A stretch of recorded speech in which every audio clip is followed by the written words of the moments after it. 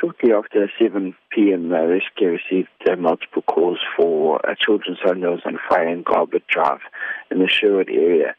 2 advanced life support units were dispatched to investigate, and on arrival found a children's home well alight.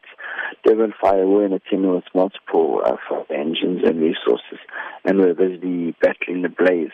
The fire was quite fearful, and Durban Fire Department took some time to get it under control.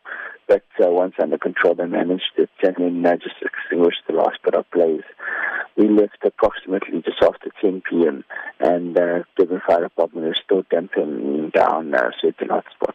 How many adults and children were treated for burns? No patients actually treated for burns. They did an excellent job in getting the kiddies out. There was a total of 57 children with ages ranging from 3 months to 5 to 6 years that were rescued. One adult was treated for smoke inhalation, mild smoke inhalation. However, didn't go through to hospital. What can you tell me about the extent of the fire on the building itself? Severely damaged. The fire gutted that entire children's section of the home, and it was quite a large section as well.